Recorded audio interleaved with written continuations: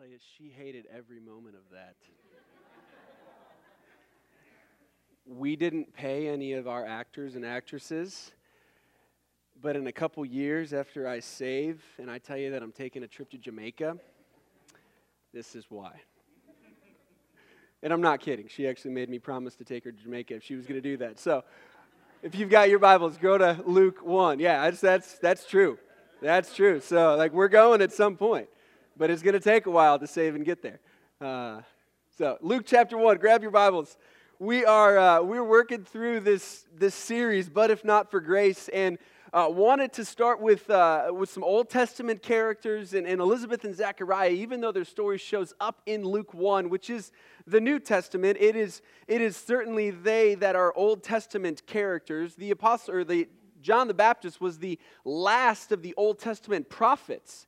And then he came, and so what we have in Luke 1 is the accounting of this faithful couple. But as we put together this series, I also wanted us to make sure that we didn't just look at the men, which are so often front and center, the 12 disciples that turned to be 12 apostles, but also the leading ladies, because God's grace is just as at work in the lives of these remarkable women as these men who did remarkable things. And so I wanted to make sure that we were able to understand and hear the story of Ruth and Elizabeth. And so as this began to take form and shape, it became pretty clear that we weren't going to be able to just do Elizabeth without also doing Zechariah. And so we're going to aim to try and understand both of them. And the book of Luke gives us Luke's account as he gets through and thinks through this couple, this faithful couple, and what took place in their lives and how the waiting was going to be no longer. And there's some amazing things that I think we're going to be able to identify with as we jump into their story and hear and learn some things about who this couple was. So to that end, let's pray as we get going and jump into God's Word. And then we got to consider a few things historically, and then we'll jump into the text there. But join me, let's pray. God, we ask that you would come now and be gracious to us, that we would understand what it is that you have said, that as we open up your word and as we read it, as we think about it, as we turn our focus and attention to it, that you would help us to understand it. God, help us to see your grace in it and what it is that you are doing in the lives of this faithful couple. God, we thank you for the way that you confirm and fulfill your words, and you made tremendous promises to this group of people in the Old Testament which have been fulfilled, which then you tell us to look at and draw encouragement from as we are waiting for your promises of Christ's return to be fulfilled. And so, God, we want to marvel and magnify your grace, understand more of who you are and what it is that you have done and are doing. And we pray this in the good name of Jesus. Amen. Well, as we begin to think through this entire summer about God's grace, it's really important to know exactly what is God's grace. And it's not just his unmerited favor. That's a helpful definition. It's just not a complete definition. And so what we did last week, and the definition given and put forward last Sunday, was that God's grace is his goodness towards those who deserve wrath. So grace isn't just unmerited. We haven't just not worked for it. We actually don't even deserve it. It's the last thing that we deserve. For all have sinned and fallen short of the glory of God, and the wages of those sin is death, but the free gift of God is eternal life through Christ Jesus our Lord. That's Romans 3:23 and 6:23. And so you have God's grace being given towards those who deserve his wrath. Now, that's everybody everywhere. None of us deserve God's goodness. And God is demonstrating his common grace towards all who believe, believers, or to all who live, believers and unbelievers alike, in the fact that this morning in Waynesboro, there are people who don't know the Lord, and that sun is shining on them as it will us when we leave this building. The rain that comes to water the ground, it doesn't just water the fields of those who have placed their faith and trust of Jesus, it waters everyone's field. I would submit to you that the very breath that we are able to breathe is also an expression of God's common grace. Because if we understand sin for what it is, this cosmic treason that we have been guilty of and found guilty of against a holy and righteous God, the very last thing we deserve is life. The wages of our sin is death. But God is gracious to us, and He is gracious to all who are undeserving of it, and He is good. And in that sense, we can talk about a lot of different ways that God's grace shows up in the Scriptures. Last week, we looked at God's saving grace in taking Ruth, this pagan worshiper who may have even been involved in child sacrifice as she was growing up in that nation of Moab, and sovereignly saves her and places her in a family where Boaz is going to be a noble, honorable, worthy man. And God saves her and He places her in the line and lineage of Jesus Christ. Her second mother-in-law, Boaz's mother, was Rahab, the former prostitute. Another example of God's saving grace and taking that woman from a pagan nation and placing her in the nation of Israel. We can talk about God's sustaining grace. We'll see that on display in the story of Elizabeth and Zechariah. We can talk about God's sufficient grace, His abundant grace, His empowering grace, His future grace, God's goodness in the future, come eternity towards those who deserve His wrath. God's grace is multifaceted. And this morning we turn our focus and attention on God's sustaining grace. And we need to do a little bit of work in history. Now, it's almost laughable what we're going to try to do here, because we're going to have to think about a 400-year period of time and do so with about 6 bullet points. So just for comparison, think of us trying to summarize all of America's history in 6 bullet points. And that's what we're going to end up trying to do here. But there's a period of time called the intertestamental period. That sounds really fancy. What it means is that there was a period of time between the Old Testament and the New Testament. That period of time lasted for about 400 years. And those years were called the silent years, because God was not speaking. He had spoken through His prophet Malachi, which is the last of the Old Testament books. He had made promises that a messenger was going to come to prepare the way for the people, and then the Son was going to come, and then He became silent for 400 years. And there's an amazing amount of things that happened during those 400 years. And Elizabeth and Zechariah lived in those 400 years. Now, as we step into thinking about those 400 years, we've got to understand something else that the Scriptures say. And they do so in Galatians 4:4 and in Romans 5:6. In Galatians 4:4, when the fullness of time had come, God sent forth His Son, born of a woman, born under the law, to redeem those under the law, so that we might receive adoption as sons. What this verse and what Romans 5:6 tells us, we're at the right time. Christ died for the ungodly, in part is that Jesus came at the exact moment He was supposed to come. And I think we can back that up a little bit to see that Elizabeth got pregnant at the exact moment that she was supposed to be pregnant. And you can work that back, those 400 years of silence, that God wasn't silent in the sense that He was inactive. He was working His plan, which included 400 years of silence. And that's part of the sustaining grace we see on display in the lives of this couple.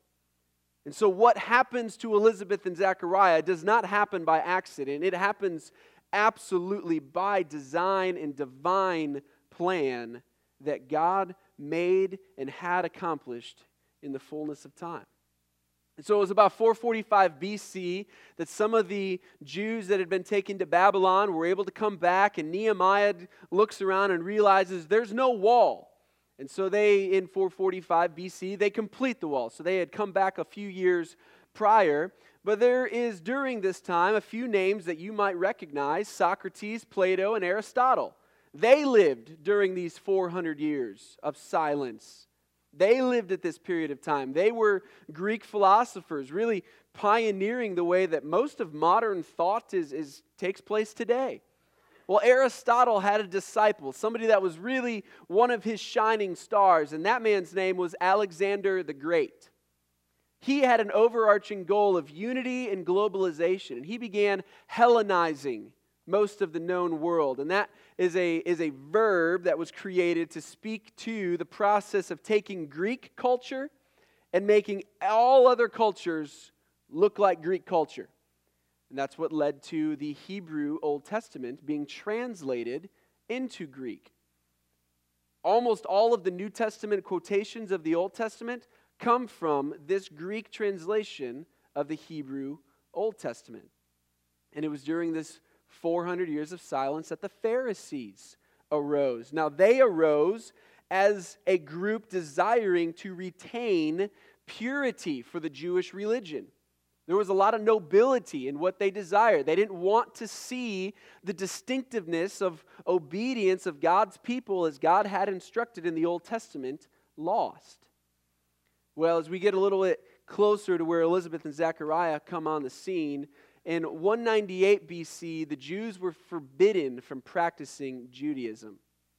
They had been conquered, and it became a capital crime to observe the Sabbath, and I believe even hold a copy of the Hebrew Scriptures, punished by death. Well, they fought for their independence and regained some of that in 164, and the temple was then reopened and rededicated. In 142, they gained full freedom from those occupying forces under the leadership of Judas Maccabeus. And it was about 80 years of rest and peace until Rome in 63 BC decided they were going to come in and conquer the Jews.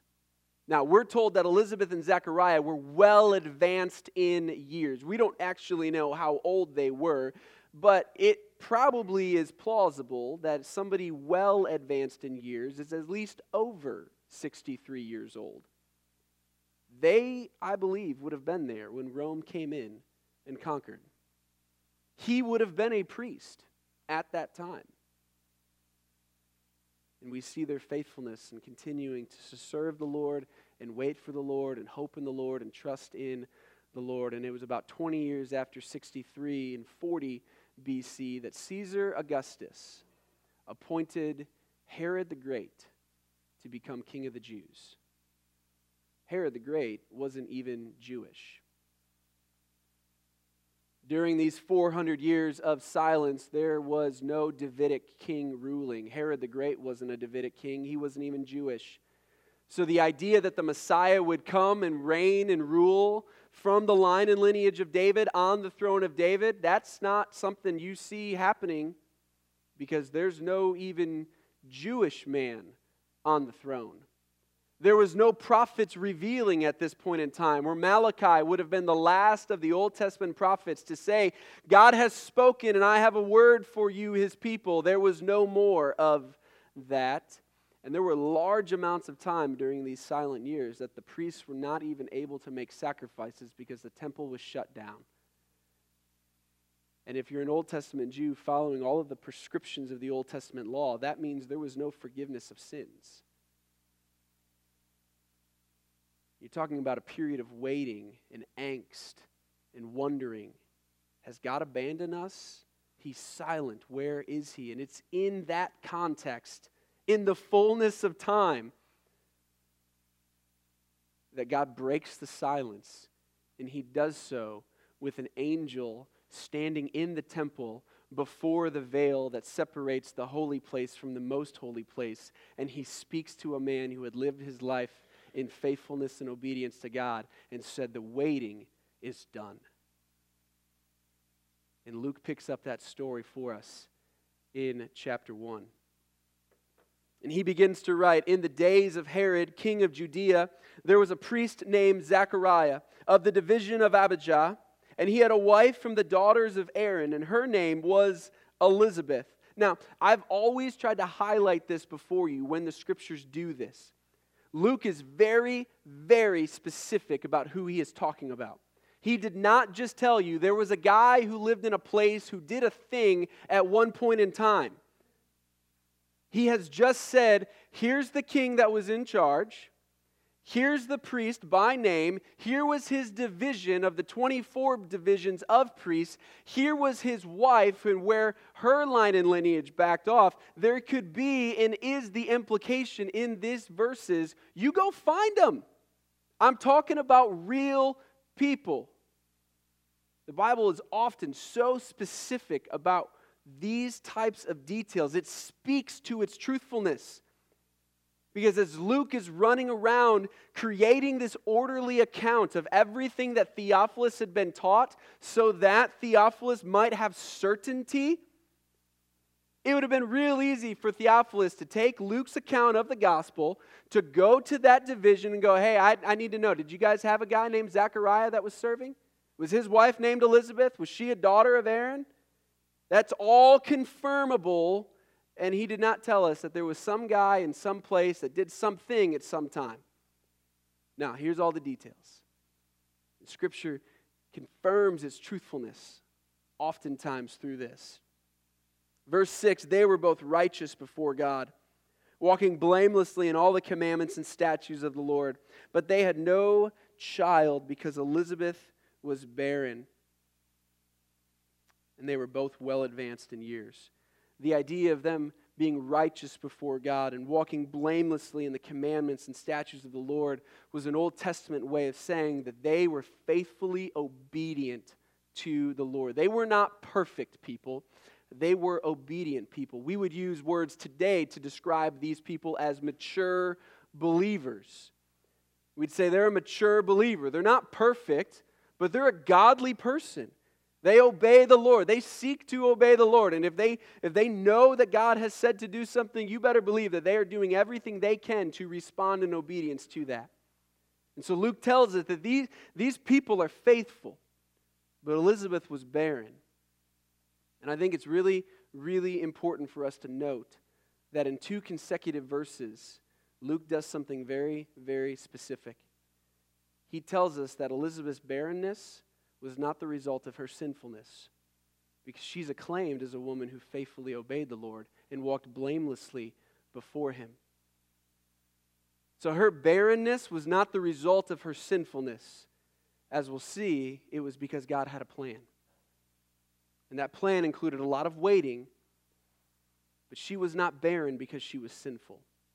And we cannot draw a straight line between the angst that may plague us with illness and waiting today, with what may be considered or even at times said to us, well, you just got a bunch of sin in your life. It's not a one-to-one corollary. We see that on display in this woman's life.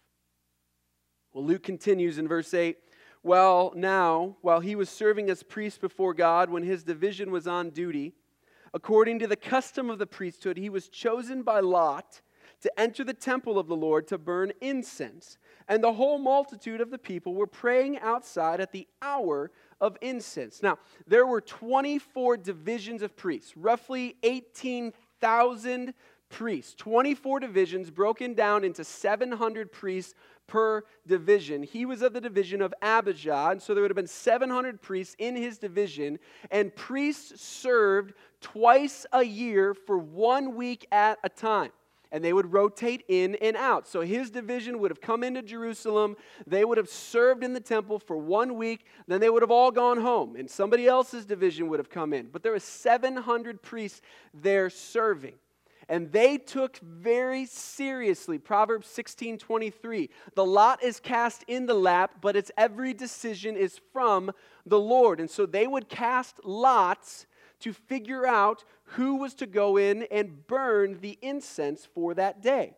Incense burning comes from Exodus 30, which is a practice that was considered and declared by God to be most holy before the Lord. And the altar of incense would have stood right in front of the veil that would have separated the most holy place from the holy of holy place. So you can't go any farther as a Jewish priest than you went except on the Day of Atonement.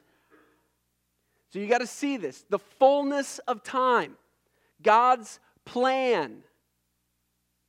Zechariah is one of 18,000 men that could be serving. He's one of 700 men that could be chosen. And the lot casted to burn incense was only something you were able to be or do one time in your life. This was the only time Zechariah would have ever gone into the temple to burn incense. This is the time that Gabriel shows up and God breaks the silence. In the fullness of time. There was a lot of waiting. There was a lot of silence, but it was because God had a plan. Zechariah goes into the temple. We pick up the story in verse 11.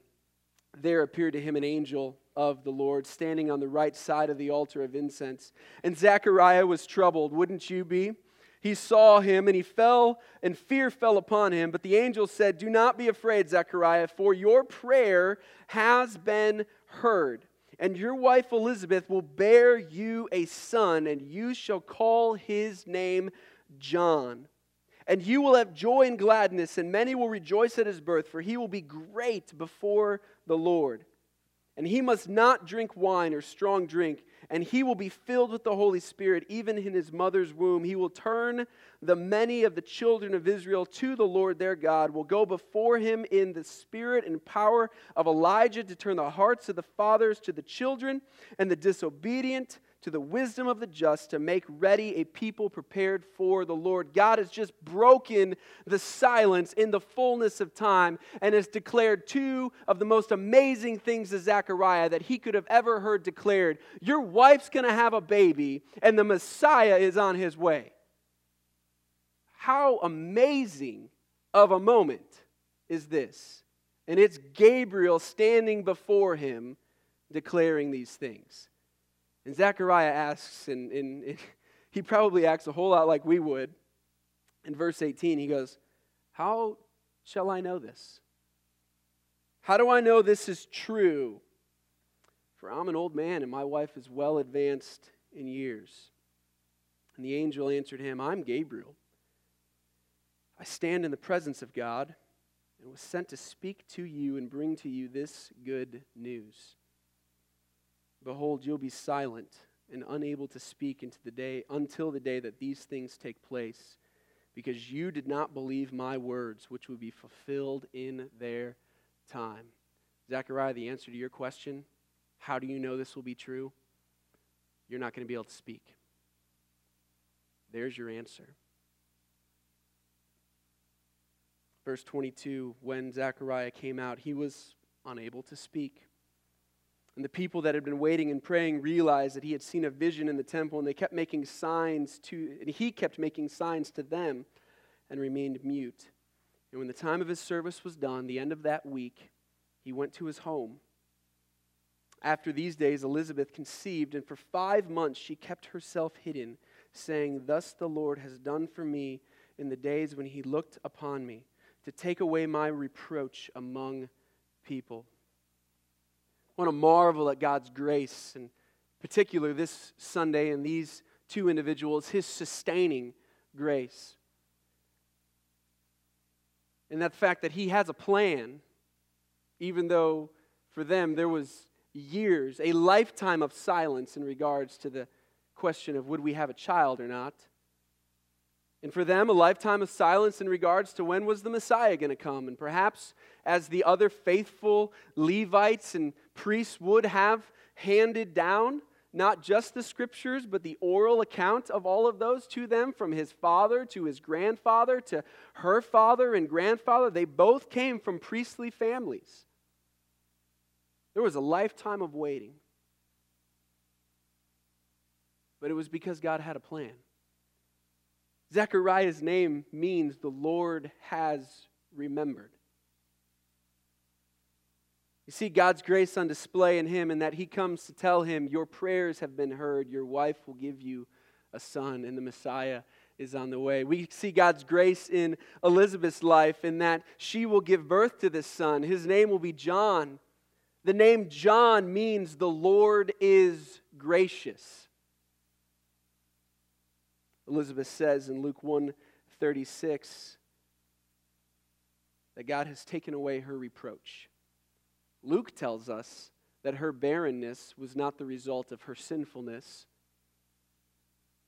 but she recounts that there had been a whole lot of reproach that she had bore. Perhaps the scorn of society, or just the subtle comments here and there from family members or friends or whomever, wondering why and what's broken and where's it not working. And it's because God had a plan. God took away her reproach. We're told later in Luke 1:58 that God showed her great mercy. We see God's grace of the Holy Spirit on display in Luke 1. In Luke 1:15, John would be filled with the Holy Spirit, even in his mother's womb. Luke 1:35, we didn't look at this because we'll deal with Mary later. But the Holy Spirit will come upon Mary and she'll conceive a child.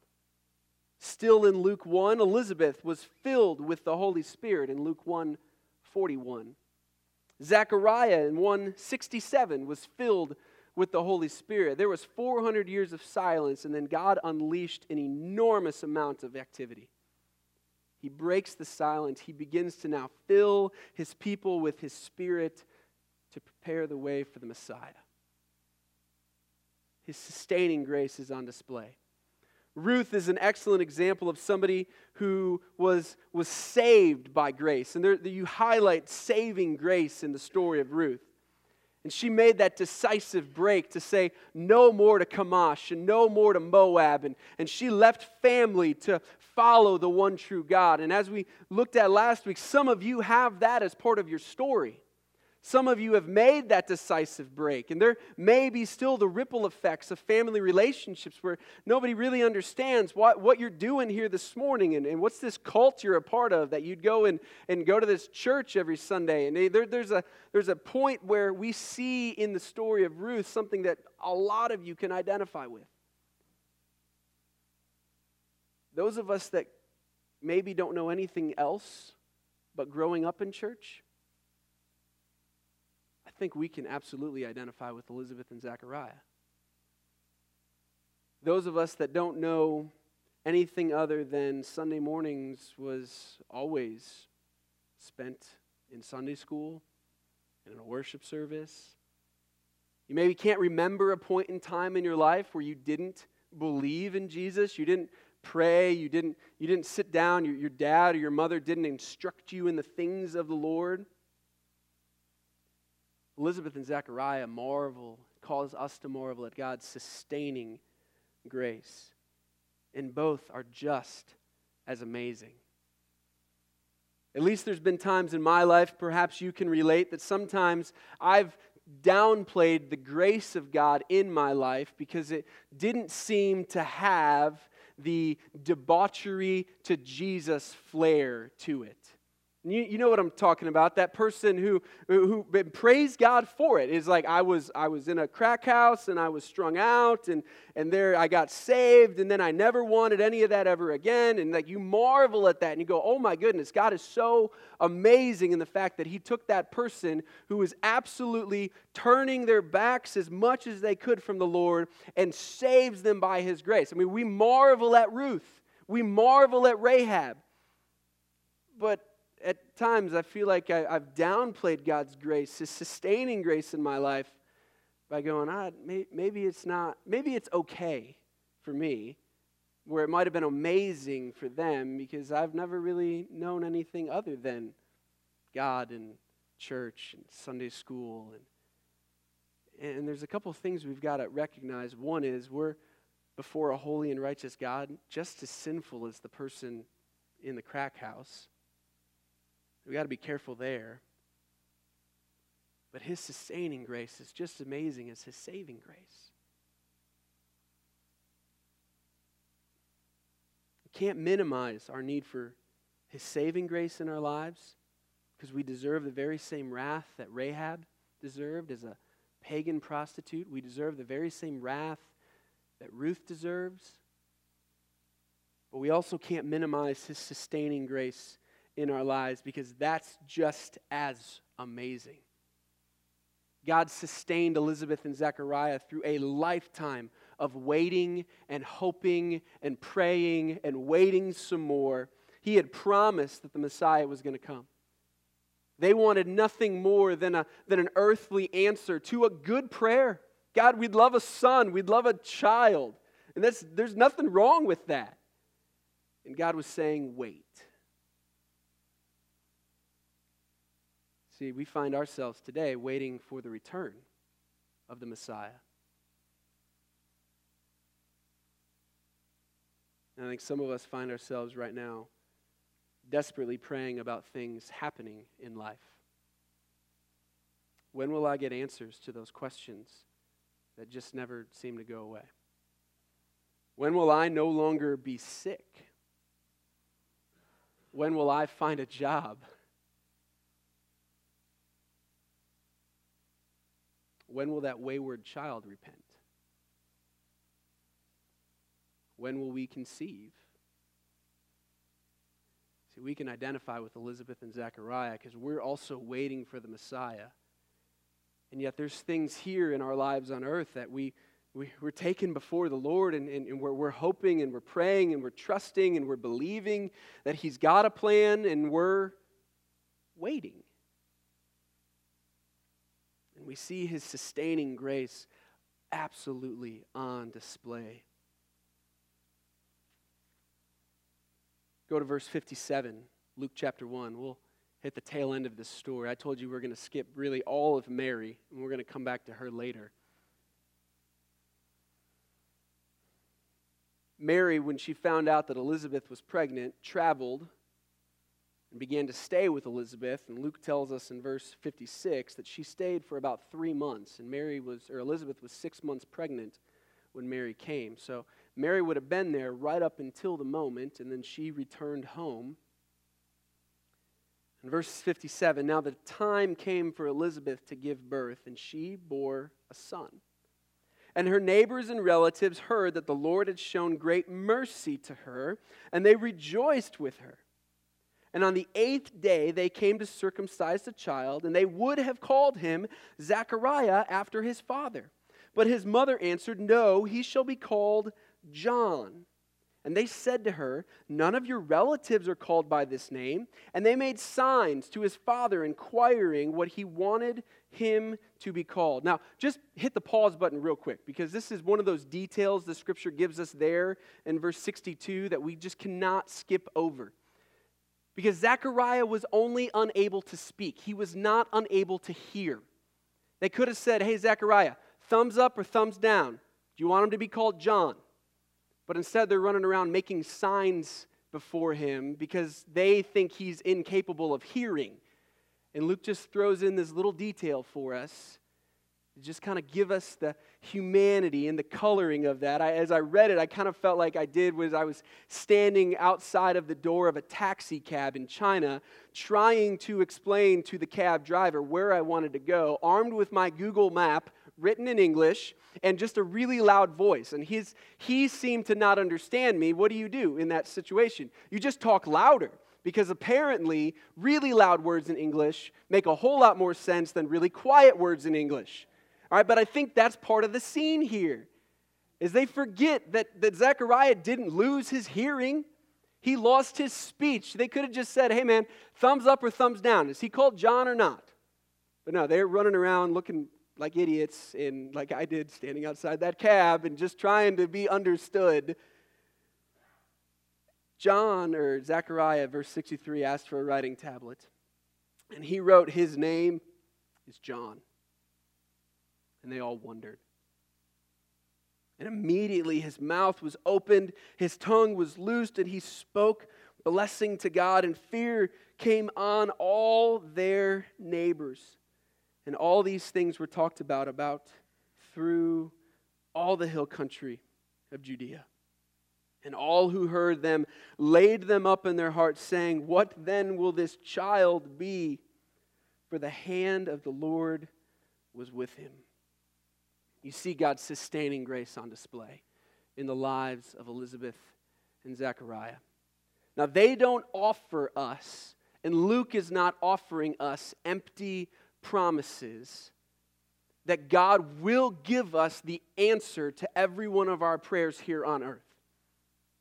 So I'm not up here telling you that if you're legitimately praying and waiting and wondering, when am I going to get that answer? Whatever it might be. I don't believe Elizabeth and Zechariah promise us that we're going to get that answer. What they do is point our focus and attention on a God who is sovereignly working in the waiting because he has a plan.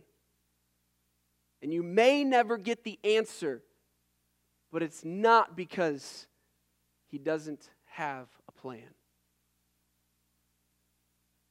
God could have allowed Elizabeth to conceive early in their marriage. He could have spared her from the reproach of the townspeople, perhaps even family members. But he had a plan. A plan that demonstrated more of his glorious saving and sustaining grace than any other plan would have been. A plan that we might not be able to fully get our hands wrapped around and our minds wrapped around, because we might honestly look at it and go, we probably would have done it a little differently. Maybe save the reproach thing. But God had a plan.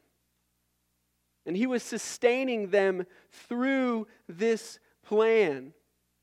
And it was a plan that revealed his amazing, sustaining grace in the lives of these two Old Testament saints.